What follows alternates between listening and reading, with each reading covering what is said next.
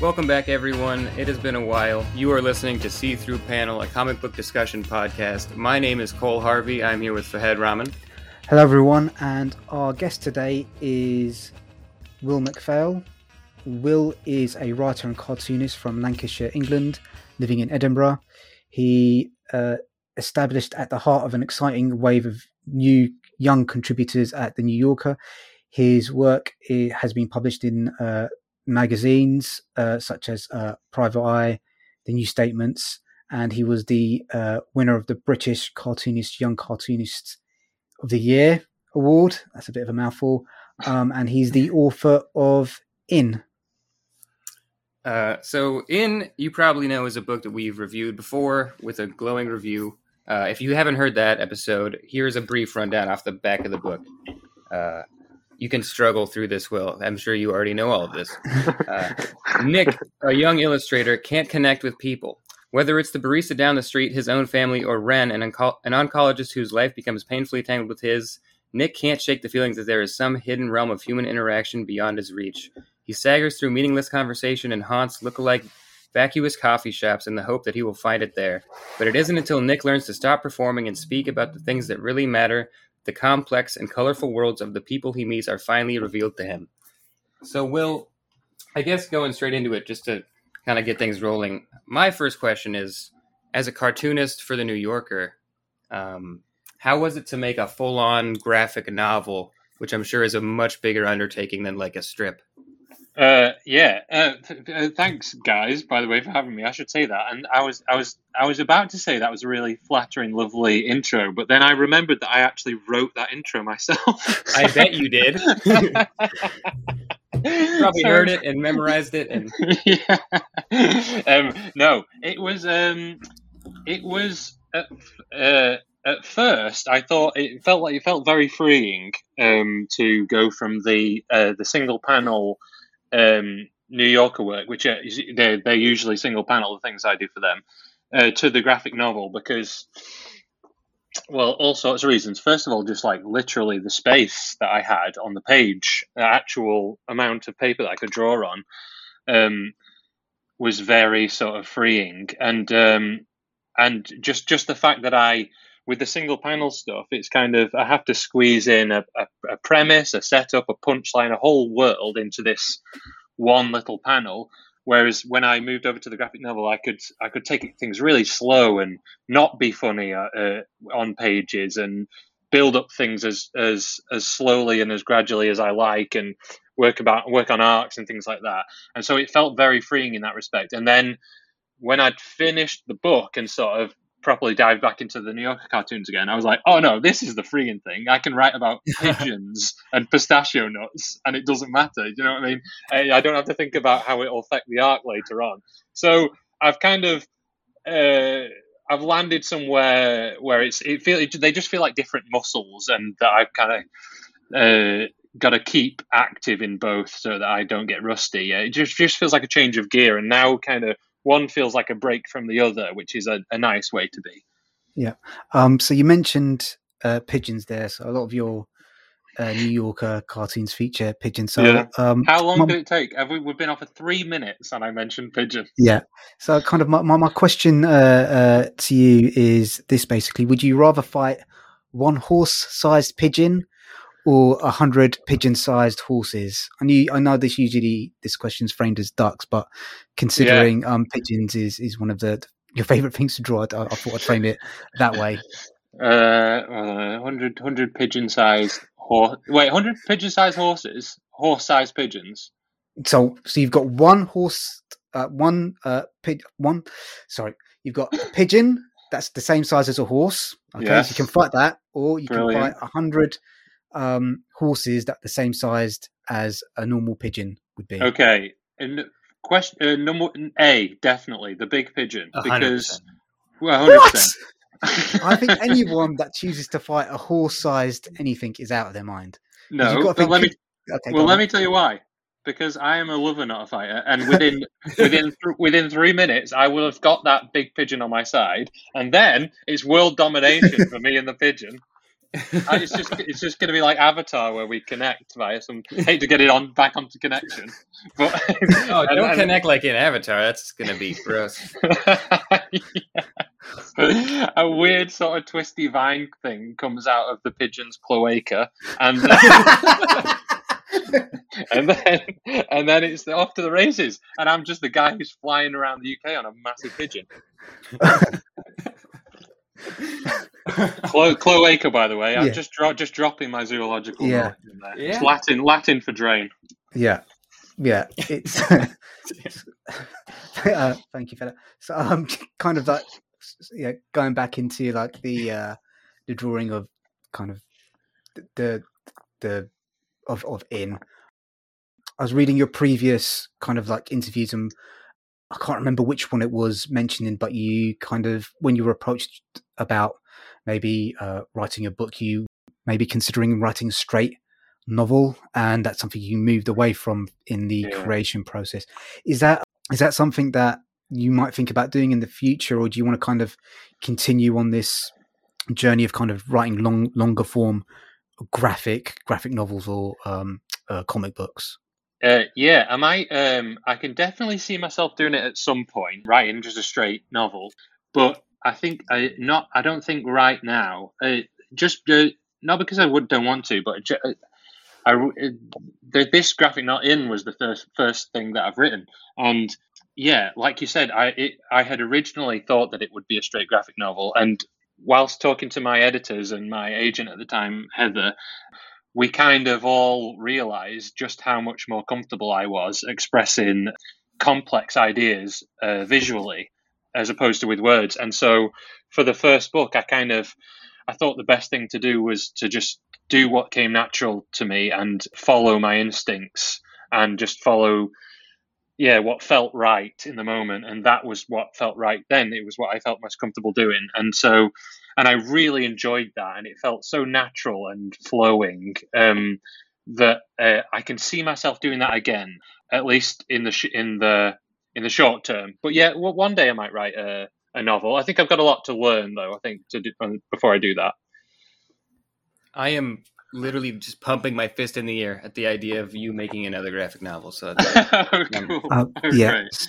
So I write comic books as well, and so I'm always kind of interested in, especially with solo creators, what their process is. Do you start off with a script, or do you kind of like sketch out individual pages? Kind of what's your process in terms of getting those strange things that go inside in between your ears and getting it down on the page? Yeah, it's I feel like I'm not qualified to talk about my process yet, because I as I said, this is the first thing I've done.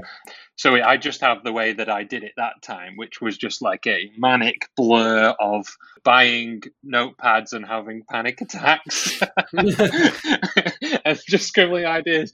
The way that I did do it was weird. I almost had to kind of make the thing twice, where I kind of wrote it all, or a roughish version of it, and then had to remake it again with all the illustrations. But I sort of wrote out a simplified version of where the whole story would go, and then kind of just chronologically worked through it with the drawings and refining the dialogue as I went along.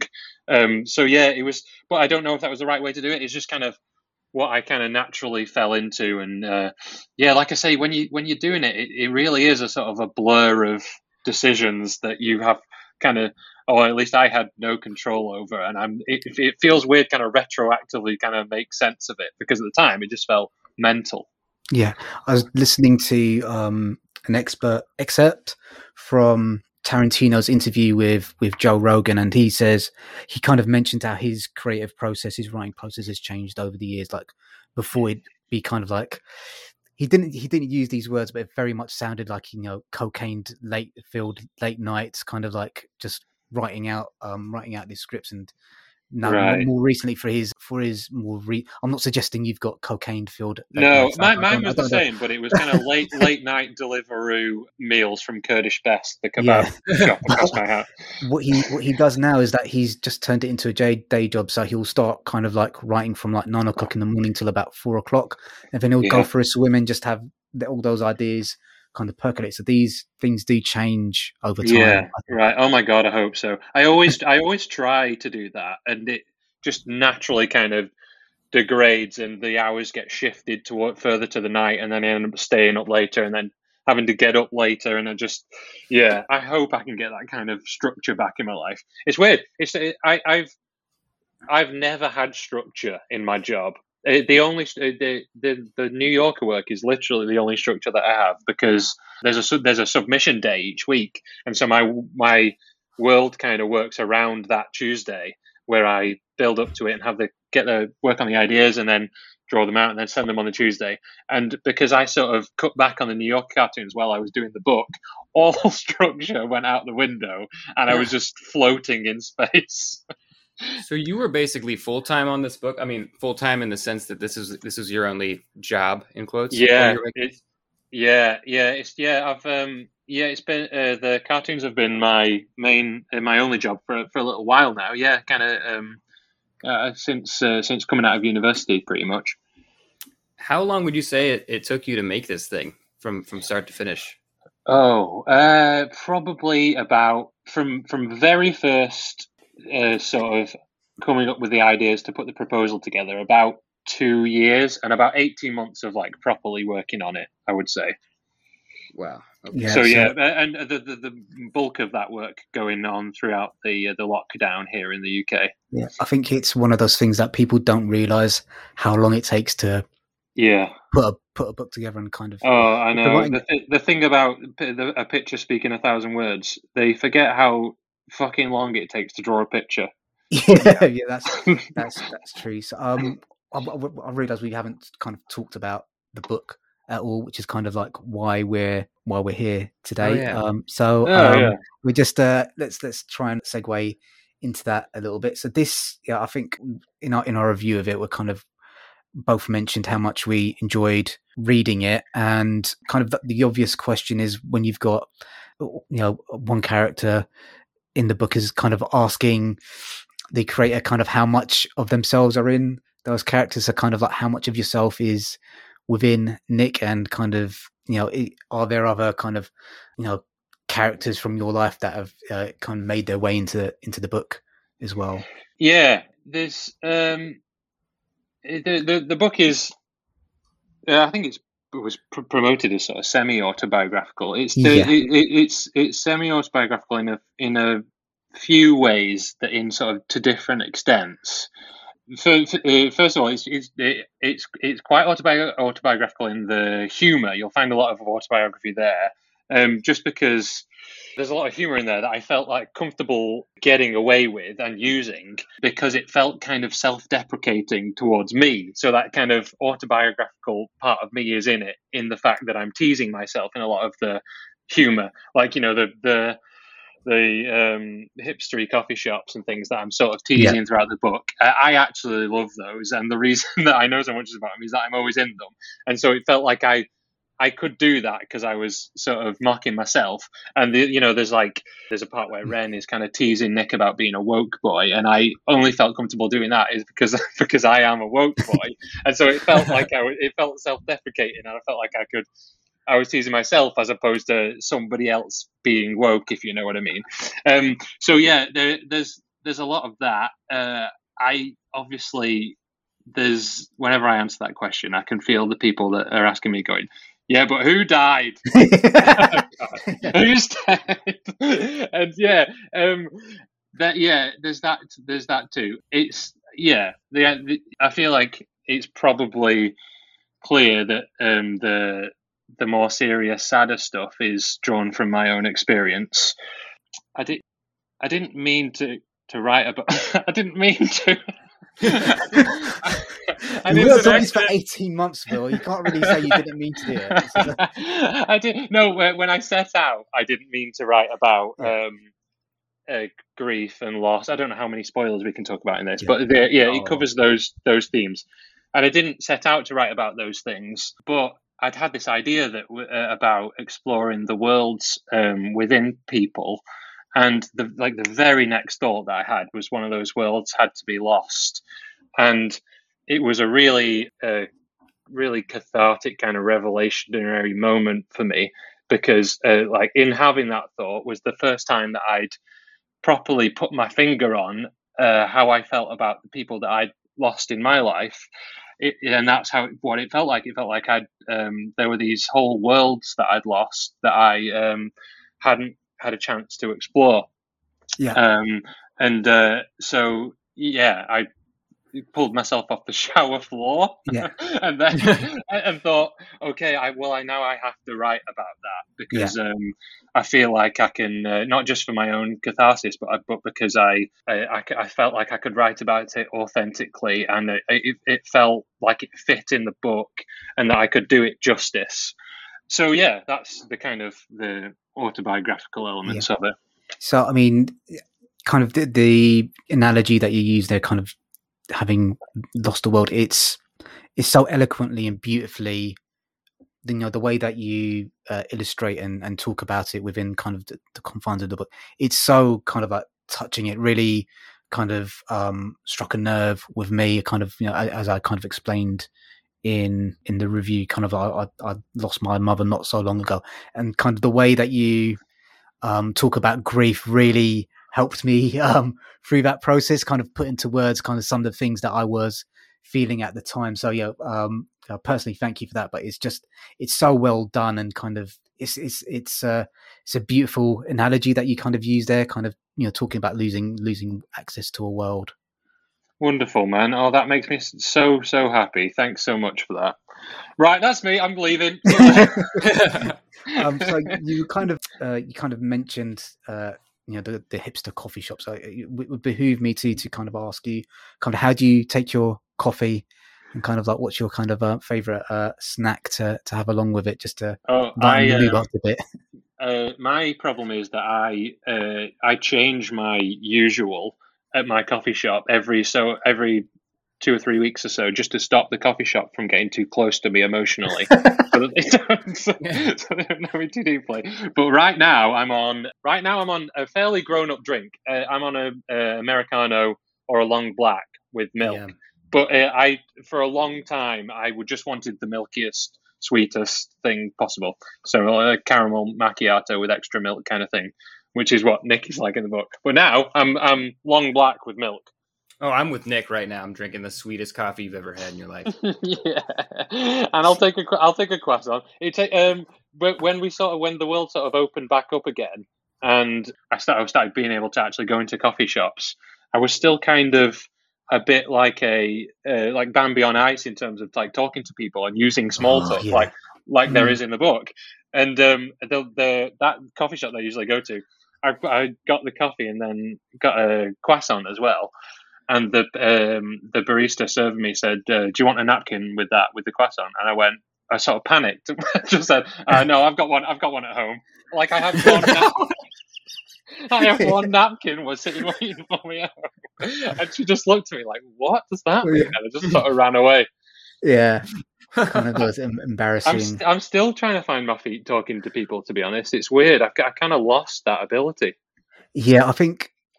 I know exactly kind of what you're talking about. I've been out on a couple of kind of dates during kind of lockdown, kind of these socially distanced one, and kind of they're quite difficult because I'm not the best of small talkers at the best of times, and just going out kind of cold without having that regular bouncing off of other people can make the conversation quite strained. Yeah. So, it's been an interesting side effect of the quarantine, because as a person who I feel like was just coming into myself socially when this started, I've lost it all. I have no idea how to talk to anyone. Yeah, the worrying thing is that I've forgot things about me. Like again, there's another story about me coming out of a coffee shop.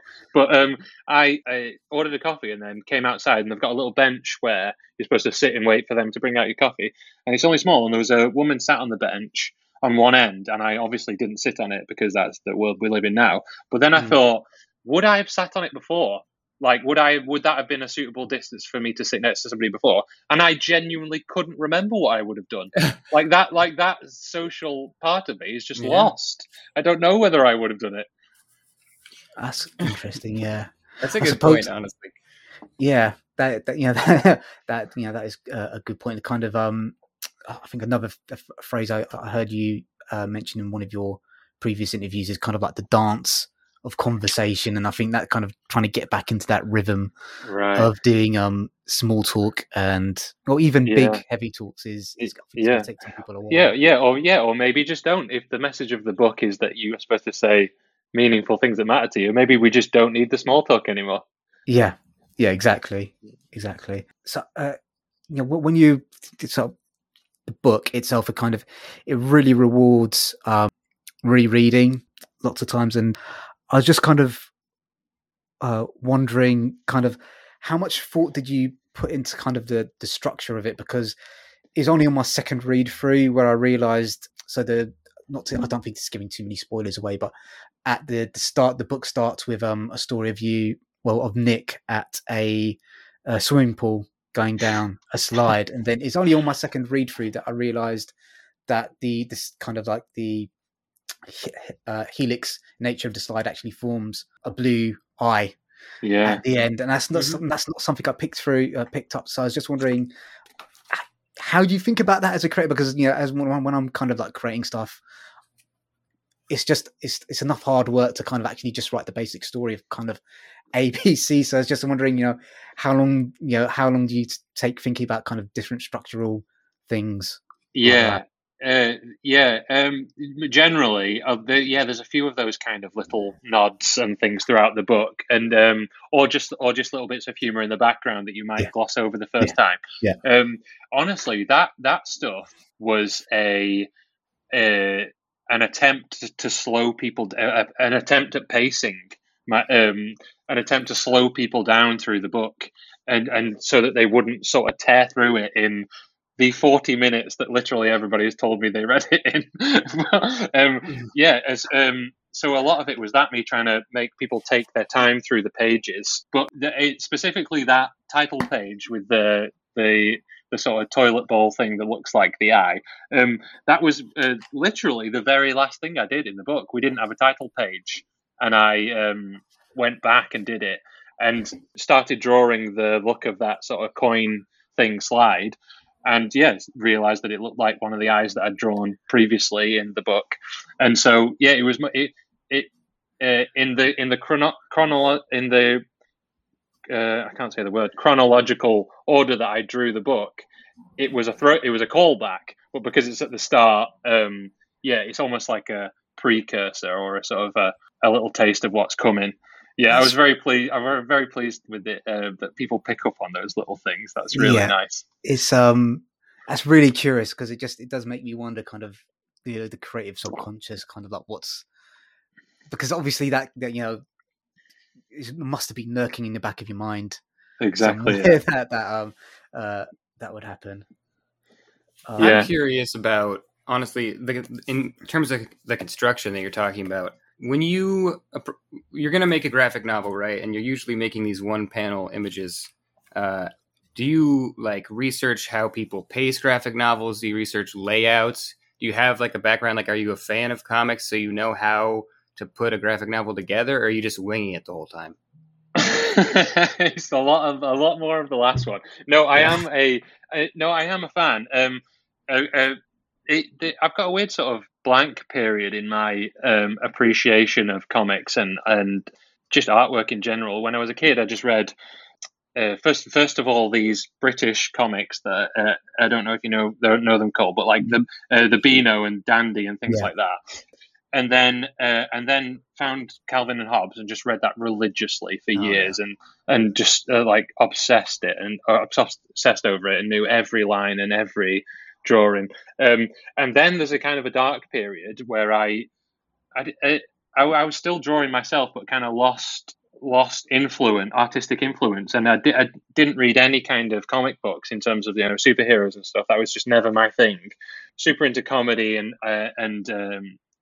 the creative world in general, but it wasn't until much later in my life when I started getting into doing cartoons as a job that I really found graphic novels again. And like Liana Fink and Erin Williams and things like that, and Adrian Tomei and things like that. But interestingly, when I was doing the book, I really tried not to read anything like that or anything that was directly in that medium, just because I was scared that I would try to be that or rip it off, and I was or try and sort of crowbar in something that shouldn't be there or that wasn't me. And so I kind of actively tried to go against what I'd seen in other graphic novels and tried to make something that felt not only authentically me, but like maybe felt like something that people hadn't seen very often, or it didn't was in some way original. Yeah.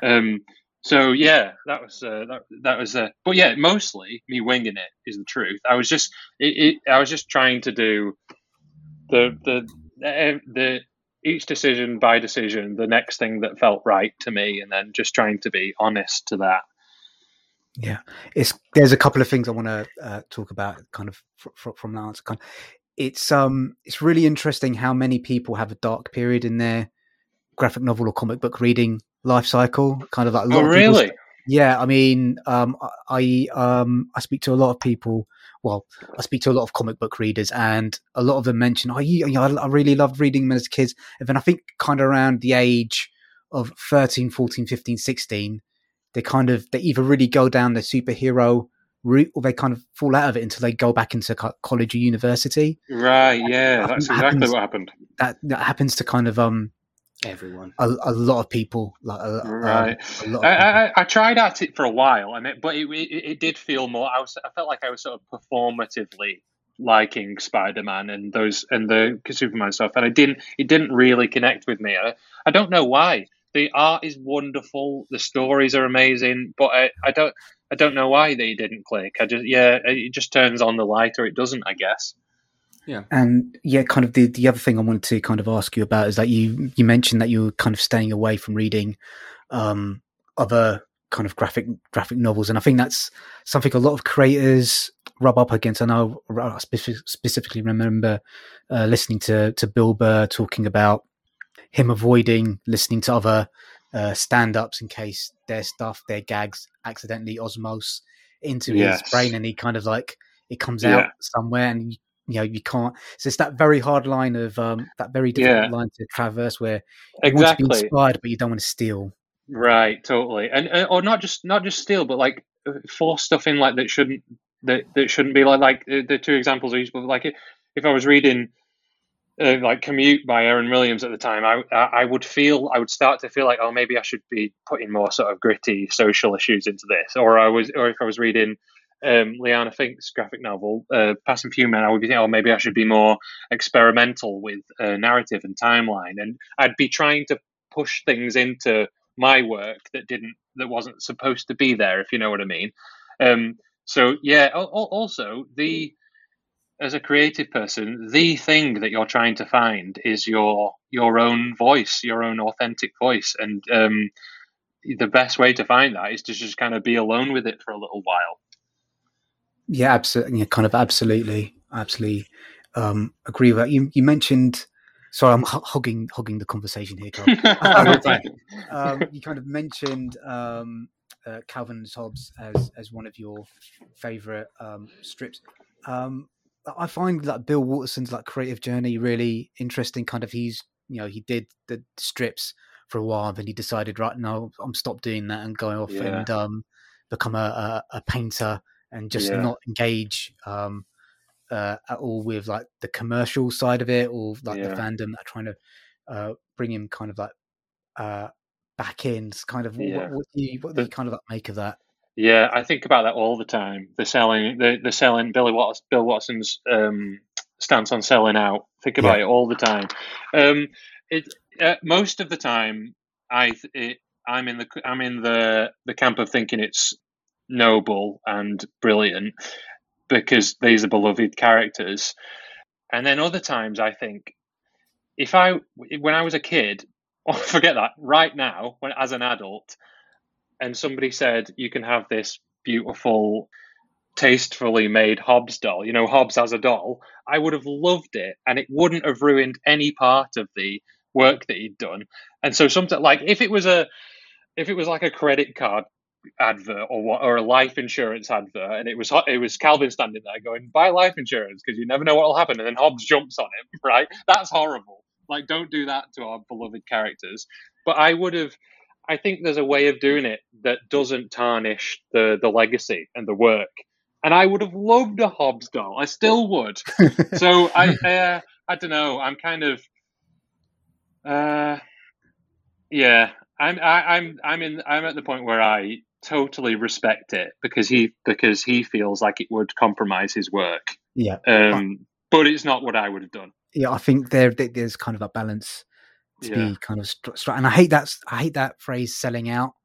I don't really know what that means. No. But yeah. So, but it's one of those things. Cole, is there something you'd like to? I've just been aware. I've been asking a lot of questions. No. I mean, I've just got the book in front of me, and I'm just thinking about. I just have a bunch of process questions, and that can get boring. But no, go ahead. I don't mind. I'm just curious of like the medium you use to draw all this, and the differences between working with that shades of gray, charcoaly look, and then the full color painting. Because when that hits, besides the title page with the blue, I had forgotten the book was good. I didn't know the book was going to have color until that first moment with the plumber. And it just blows the reader away the first time they see it. So what are the two different styles? Like, how different is it to make those different pages? Yeah, well, that's so great to hear. I've had a couple of people say that they like flipped through it first, and I was like, no. Yeah, you kind of really need to fall upon that first color page, don't you? The grayscale black and white stuff is exactly like my New Yorker cartoons, and in fact I kind of tried to lean on whatever cachet I had with my New Yorker cartoons as a juxtaposition for the colored things. If you know what I mean, people would think, okay, he's just doing what he did with the New Yorker cartoons, and that's what it's going to be like, so that those color pages would be all the more impactful. But yeah, I'm pretty old school in terms of the process. Those black and white parts of the book are pencil on watercolor paper with watercolor. That's kind of it. A little bit of ink for the like the pupils of the eyes and the very dark bits. So yeah, pretty old school. And then the color parts are kind of a mixture of both. Sometimes I've sort of started with watercolors again and sort of touched it up digitally, and they're a mix, a lot of those ones. The color pages, they're sort of my attempt to describe that, just how more than anything, the difference of how a conversation can change from what feels like a performance of a conversation into a genuine connection. When that's happened to me in the past, it's felt so unrecognizably different from what came before it, that I wanted to make something that felt completely different when you turned the page. And like I said earlier again, I've always been more comfortable getting those complex ideas across visually, and so that's just sort of what came naturally for me to do, to sort of change the color there. It's kind of those pages are really stunningly. I was actually, I think Cole described it perfectly. It's kind of, I was stunned when I first saw the full kind of like color pages. I was like, this has gone in a different direction now. Yeah, thanks, man. That's brilliant. They're obviously the sort of the key to the book. They were the keys of the book. They're also sort of part of the struggle of the hurdle that I kept coming up against. Like, it was the writing process was this constant thing of like, how do I show the readers who these characters are when the whole point of the book is that you don't know who they are. Yeah. And it's like early on in the writing process, I was getting really frustrated by just how much of Nick there had to be in the book, and how sort of necessarily like self-obsessed that needed to be for him to have for there to have to be so much of him in it. And that's sort of after speaking to editors and stuff and talking it over, we kind of accepted and realized that it had to be that way. I couldn't have a scene of Hannah or Ren sort of on their own being their authentic selves, because that would be the whole point of the book out the window. That's what the color pages are. And so the fact that you sort of don't truly know who the characters are until those color pages are what keeps Nick and the reader craving those color pages turning over. And so, yeah, I was constantly having to kind of hold myself back from giving too much of, say, Ren or Hannah away, so that when those color pages came, not only would they be all the more impactful, but they would also give the reader a license to fill in those gaps that kind of had to leave, if you know what I mean. Yeah. Themselves. So I don't know why I've written this note down. It might have come from another interview I've read of yours, and the note is kind of like drawing the same characters over and over again, and that kind of relates back to kind of your answer there in terms of having to draw Nick in all these different kind of like situations. Yeah. It sounds like you found that a little bit frustrating, but it's something that you had to go through for the overall arch of the book to make sense. Right. Yeah. To stay true to the premise. Yeah. That's interesting in terms of just shifting back to process again. That was an interesting learning experience for me. I've never ever had to draw recognizable characters over and over again. I never had to ask the reader to recognize somebody, because I was just doing single panel things where it's just this fictional person that's there and then never seen again. And so when I was, before I sort of started drawing in anger, I kind of had to almost do these embarrassing little rehearsal sort of sessions with myself, where I would rehearse drawing what Ren looked like and what Nick looked like, so that they would be, recognizable on each page. It was interesting. I'd never had to do that before, and it was a fun experience. Well, there are some recurring characters in your New Yorker strips, like Lady No Kids, for example. That's true. Yeah, or just yeah.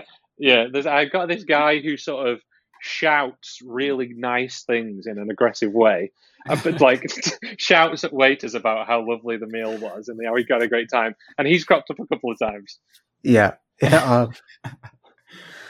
So I was going to ask you about, so there's one sequence in the book that I wanted to ask you about, and it's when Nick is on a Zoom call, and I was just wondering when that particular sequence was written and drawn, and was that kind of like something you had before lockdown happened, or was it kind of like afterwards, or when, because that kind of perfectly kind of that Nick kind of being in a Zoom meeting he has absolutely no reason to be there for, and just kind of like falling asleep was just something in my life. Yes, I understand. Yeah, no, interestingly, the first original idea for that was drawn like years ago. It was like, again, single panel submission to the New Yorker that was just that first image of a person on a video call with like the background cleared around them. The sort of first bit where Nick's shifting all his stuff away, which they rejected. How dare they? Outrageous. and then it suddenly became everybody's life during the lockdown. But yeah, in terms of like the call, I'm sure you're the same. Yeah, I've been on 1,000 of those calls where you feel like it's just a boardroom of people who are just competing with each other, and towards the end just become completely unaware that you're even there. And they're just like, oh, it's obviously just a hierarchical process thing where they're just vying for positions and trying to show each other how good at their job they are. And I'm sitting there thinking, what shall I do though? Yeah, give me some information. I very much kind of another reason it kind of struck home with me is because I work in marketing, and kind of all that wanky speak about like what direction something's going to be going in and stuff like that. It's just like, oh yeah, I know, I completely. I've been in this. I'm pretty sure I've been in this exact same conversation. So yeah, it was kind of like, people describe themselves as the kind of person who likes ideas and are into ideas. I also just love. For some reason, a lot of my cartoons have got the word Susan in them, or Susie, which is actually an homage to Bill Watterson and the character Susie in that. But I've now shifted to Kieran, and I can't stop saying Kieran in my cartoons. And Kieran is one of the people on that call who saw the butt of the joke in the end. I don't know why Kieran's a funny name for me to shout at people. That's quite good. So just looking at the time, we're coming up to 40 minutes. So, oh my god, that went fast. Yeah, has been. I think it's received a lot of critical acclaim, and I was just wondering kind of what's happening next. I know you kind of back working on the strips for the New Yorkers. Just wondering what's your next project? Is it going to be long form, short form? Is it going to be visual, audio, narrative, non-fiction? Kind of what's the play game? Maybe a play. Interestingly enough, I got that email the other day about somebody wanting to put the in on the stage. I'm contractually obliged to do a next. When I signed the book deal for this, it was a 2-book deal. At least on the American side, where the second one is a cartoon collection, so I have to do that first. Definitely. Thinking about the next graphic novel, so I'm going to do that. I don't feel any kind of need to. First of all, it's not in any form that I can understandably talk about. It's just a soup of nonsense. But I kind of don't feel the urge to strike too quickly. I think that kind of isn't how this book came about, so I'm going to wait until I have a good idea, as opposed to just writing because I feel like I have to. But yeah, definitely going to. It's weird, as I keep saying, because that was my first one. I'm now, and it was just this blur of manic decisions. I'm now having to kind of sit down and think, okay, how did I do that? To think about the next one. Yeah. So it's interesting. But yeah, I'm definitely going to do another one, I think. Yeah, creating comics is really fucking difficult, and especially long form stuff.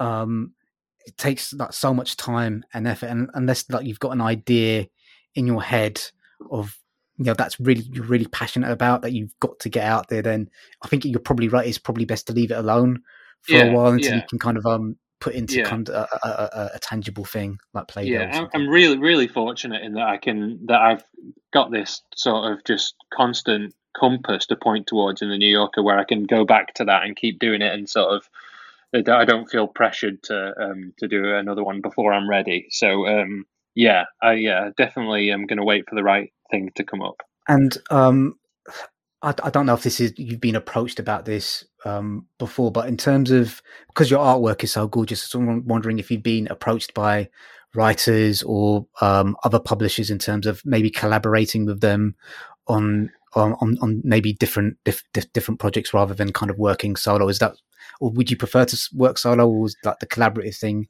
not interesting to you? No. Nobody's asked me if they want to do a book with me, or a couple of people over the years, sort of kids' book and stuff like that. I have worked collaboratively on little things in the past, like shouts pieces for the New Yorker. If somebody's friends of mine have written a piece, I'll illustrate it for them. I think with something bigger like this, I think I would want it to be my own as opposed to collaborating. Not because I have anything against collaboration. I think you can do wonderful things with it, and I really enjoy it. But I've always found that my best work is when I'm really able to sort of is where I can really sort of dig in and be totally self-reflective and spiral down into myself and find something good. in solitary situation. So I think I would rather do that than work on somebody else on a big project.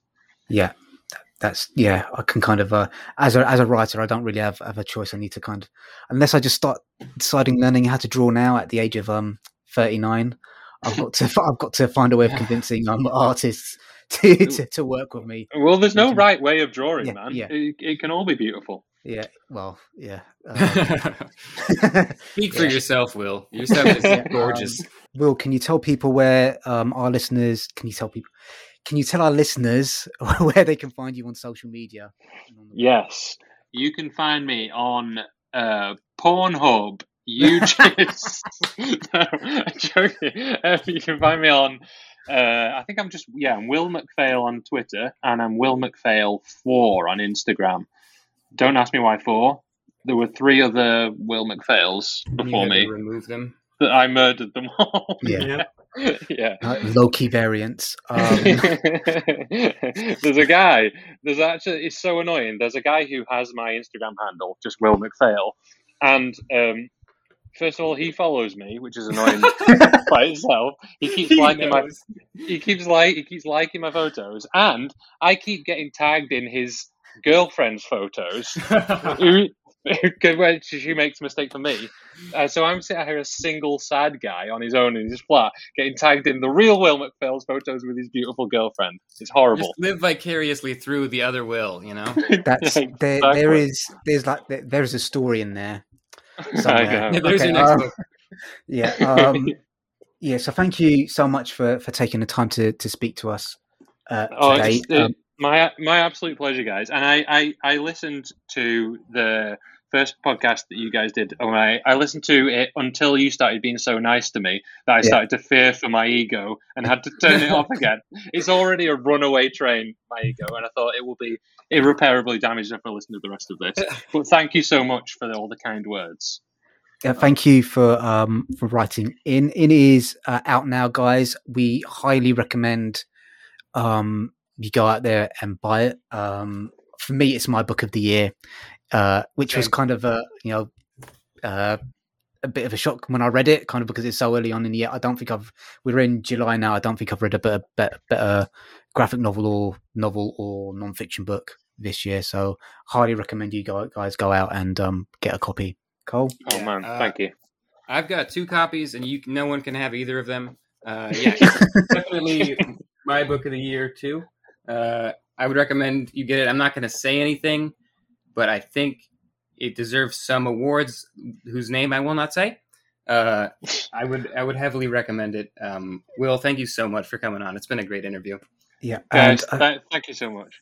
Yeah, and just a quick heads up, guys. The second season of one of my other many podcasts is going to be starting soon.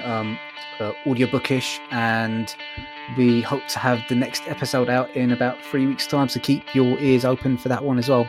Thanks, everyone. Thanks, Will. Thanks so much, guys. Absolute pleasure. Thanks.